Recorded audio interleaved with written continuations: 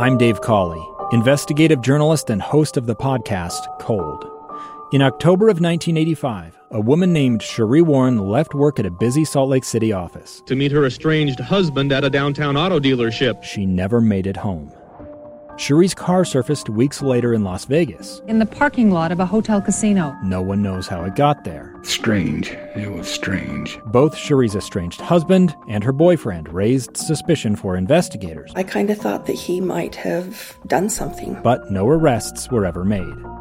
In Cold Season 3, we dig into double lives, make new connections in the case, and examine the difficulty raised by reasonable doubt. We want answers just as much as anyone else. They have creeps like that now too, so nothing's changed. That's the new Cold Season 3, The Search for Cherie, now available anywhere you get your podcasts. The Greenhouse Show on KSL News Radio. Good morning. Thank you for joining us for the KSL Greenhouse. Maria Chaleos, Tom Bettis with you this morning. We are taking your calls at 801-575-8255. You can text us at 57500. Our next listener, Ton, is asking if anyone is selling blooming pansies yet. I haven't seen any in the big box stores. I've seen roses, like bare root roses, but no pansies. I might stop by a bigger garden center. I don't know what area they're in, up in Davis and Weber, J&J or Valley, down in Utah County, Cooks maybe, or Linden Nursery or Thrive. If they have greenhouses, they oftentimes may have pansies left over from the fall that they're just overwintering in an unheated house, and they could grab a couple of flats, or they may have newly seeded trays that aren't quite ready, but if you could keep them going for another month or so, then, raise them yourself. That would be a possibility. Yeah, you're going to have to go to a garden center, a nursery, though, if you want to find those right now. And one that has fairly extensive greenhouses. A next listener wants to know when and how to gather grafting wood from their grandfather's apple tree. So now's the time, any time from January through February. And you're going to go into the apple tree and get the water sprouts. And those are the branches that go straight up in the air. Mm-hmm. And they'll be anywhere from 3 to sometimes up to 6 feet long. And you're wanting to get those water sprouts, the point on them where the wood is about as thick as a pencil. Maybe a bit thicker, bit thinner, but at least as thick as a pencil. Mm-hmm. And you're going to cut them to about pencil length. And when you get, depending on how many you want, you can get a bundle of 10 or 12 and then just put a rubber band or some zip ties around them and then wrap those in paper towels. And so what you'll do is wet the paper towels and then wring them out and get 2 or 3 or 4 of them, roll them up, and then you're going to put those in a gallon Ziploc and then just put them in your fridge.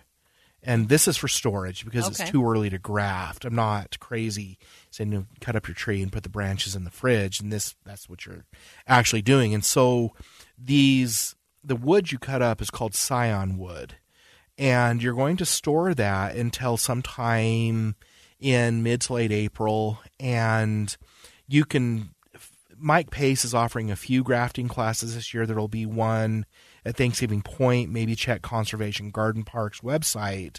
But you can order sometimes your own grafting wood or grafting your root stocks. And you're going to need a 1-year-old root stock. And then you can use a knife, but you can also buy what's called a grafting tool. And it looks like a pair of hand shears or hand clippers, but it has a special shape cut into it. And it's the Omega grafter, so that the rootstock and the scion wood just slip together like puzzle pieces. And then you would wrap that in, you can use electrical tape, or you can get some special wax grafting tape. There's a number of things, and you'd leave that wrapped for the season, and then it can come off at the end of the season. But you'll have 70 or 80% success. So just depending on the number you want to do. So, but I would look up USU Extension and maybe call the Box Elder County office to see where they're doing their grafting classes and register, because you could just bring your scion wood with you and look at Conservation Garden Park's website and see if they're doing anything. All right. Nick is on the line in Cedar Hills. Good morning, Nick. What is your question? Good morning. I've got a section of garden where I've been growing potatoes for the last few years, but I've got a lot of signs of some kind of wilt disease, I suspect. The plants are dying back very quickly. So I've decided I really need to grow something else completely. I'm trying to find some alternative vegetable crops, though.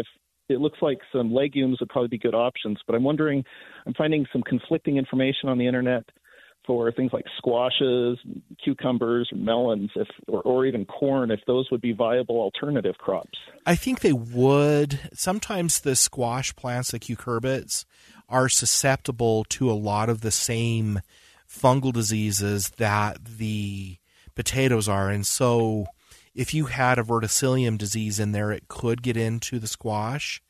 But it's one of those things where you need to rotate every year and rotate your plant families. And so corn and legumes, beans, peas, those would be good options. You might be able to try some root crops in there like beets or carrots. Just anything that's not in the tomato, potato, eggplant, pepper family. Okay. I'll give those a try and see what we can come up with this year. Okay.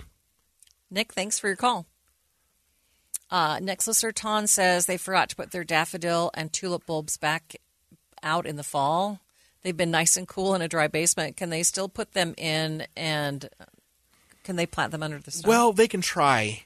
The problem you run into when you plant past mid-November is that those bulbs actually like to root out a little bit in the fall. And you'll see diminished success if you try to plant them now, because not only do they require the cold period, which is quickly coming to an end because a lot of the bulbs are actually starting to pop out of the ground. I've seen crocus coming up. And so the one thing they might be able to do is put those bulbs in the fridge and just lay them on wet paper towels like we were talking about, wrung out wet paper towels, and let them sit for 8 weeks. Maybe 12, depending on what they are, and then plant them in pots. And when they start to see them root out, that's when you would go ahead and plant them up. All right. One of our listeners wants to chime in that they did find pansies almost ready at Quality on 33rd South in Salt Lake. Good enough. And it's one of the ones that I said, yeah, that might be the one. Back to the phone lines. Kevin is in Draper. Good morning, Kevin. What is your question? Good morning, guys. Thanks for taking my call. So I have a Lombardy poplar that I'm guesstimating it's got to be 60 feet tall. And with the winds that we've been having, I'm just so concerned about having something snap off and landing on the house or the garage or whatever. And so my question is, does it make sense to have it topped and maybe do away with, I don't know, maybe a third or a half of it? Or if by doing that, is that something that's going to destroy the tree? Or does that make any sense at all?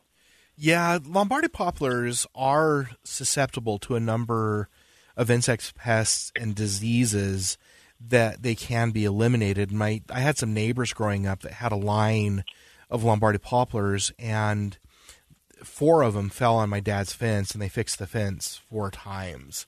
And so there is that possibility. And so if you did go in and then just say, it's 60 feet tall and I'm cutting it back to 40, you could do that, but you would need to do that every 4 or 5 years. Wow. Okay. Because it will grow back. It wants to be 60 feet tall, and it will grow back quickly, at a rate of 5 or 6 feet a year at least.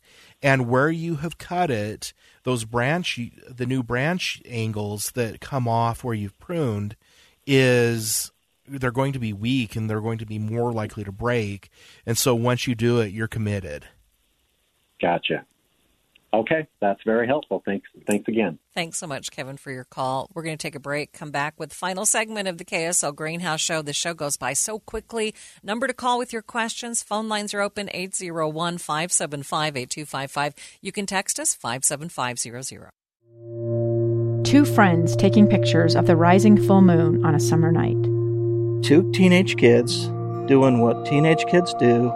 When a stranger with a gun and a death wish changed everything. It was violent. It was senseless, and I will never understand it. I will never accept it. I'm Amy Donaldson, and unfortunately, we're all too familiar with stories about how violence shatters lives. But what we rarely see is how they are rebuilt. In a new podcast, The Letter, we relive tragedy, but only so we can hear the rest of the story. The struggle to reclaim lives, the realities of grief, and the possibilities of forgiveness. I believe in miracles. Sometimes I thought, there are no miracles. Yeah, there are, and this is a big one. Follow The Letter at theletterpodcast.com or wherever you get your podcasts.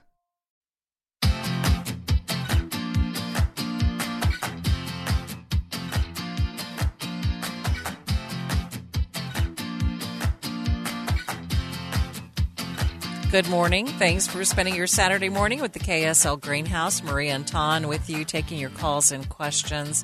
801-575-8255, text 57500. It's that time of year where actually something you can do right now is prune fruit trees. It is. Apples and pears need to be pruned. We talked a little bit about this last week, but the reason you're pruning apples and pears in mid-February is, one, they're more adapted to tolerating pruning at colder temperatures. So there's that aspect, but we're also trying to prevent spread of a sometimes fatal disease called fire blight. And fire blight is a bacterial disease that in mid to late March starts to become active, and wherever you have fire blight wounds or cankers on a tree, those will start to leak kind of a sappy substance that's full of sugar, carbohydrates, but also full of spores. And so insects will come in and start to feed on that because it's a nutrient source. And then as they fly off to pollinate other flowers, they may introduce fire blight into the blossoms that then gets into the tree. That also can be spread by rain and sprinklers and things. There's lots of different ways, but the fire blight's still dormant, and so if you learn to recognize the cankers, you can cut those out, and as long as you're sterilizing the pruners between each cut, it's actually a really good time to prune on those fruit trees. All right. Rick is in Holiday this morning. Good morning, Rick. What is your question? Well, I wanted to know when is a good time to plant tomato seeds to get them ready, before the first frost. Usually, and also in general, what other plants as well, if you're planting radishes, I know you can get them in early, but what other vegetable crops can you plant, and when should you plant them? Well, USU has a free planting guide for garden crops and when to plant them. And so if you just do an internet search of USU Extension and vegetable planting guide, it'll bring up all those dates for you on cool and warm season crops. And so the mid-March stuff could include things like your cole crops. Some of the cole crops go in as early as mid-March, like the broccolis and cauliflowers and cabbages, lettuce, radishes. All those can go in, and you're going to need to watch the weather, because if we're in the 30s and low 40s, it's still a bit early. And so it's just, a lot of that is dictated by the weather. But when you plant your tomato seed is the first week of April for planting in mid-May. Okay, very well. Thank you. All right, Rick, thanks so much for your call this morning. Next listener, Ton, says they've been trying to find two different trees, and I hope I pronounce these correct, over the past few years. Unable to find them here. One's a Chitalpa, and the other is a male Catalpa, and they want to know where they should source those because they can't find them in Utah. I've never seen male Catalpa available in industry. It's just been, if you can find them, straight Catalpa. And then Chitalpa is a hybrid between a species called desert willow, and it's not really a willow, and catalpa tree, and it blooms kind of throughout the season with the flowers look kind of like maybe a wisteria. Okay. And it's barely cold hardy, but it does grow here. And so Chitalpa, I've ordered online before, and they've been fine. And occasionally you will see them at garden centers that specialize in native plants. Who would that be? Oh, boy, I'm trying to think of a few. I think I've seen them up at Alpine Gardens in Willard. Mm-hmm. So if you're ever going north, Alpine Gardens is right next to Maddox Steakhouse. Go get a steak and then go to the nursery. I've seen them at some like Western Gardens once in a while. They're a little hit and miss, but if you can't find them locally, the bare root ones that you order are really easy to get established in a pot. And so you might even be able to order them in a little 4-inch pot and just plant them right away, as soon as our danger of frost is gone. Did you want to mention someplace they could order them from? Not necessarily. I would need to get online and look. You don't know for sure? I don't. I know that I ordered a few of them 5 or 6 years ago, just from someplace. I don't know if it was Burnt Ridge, but I just found a source and ordered them.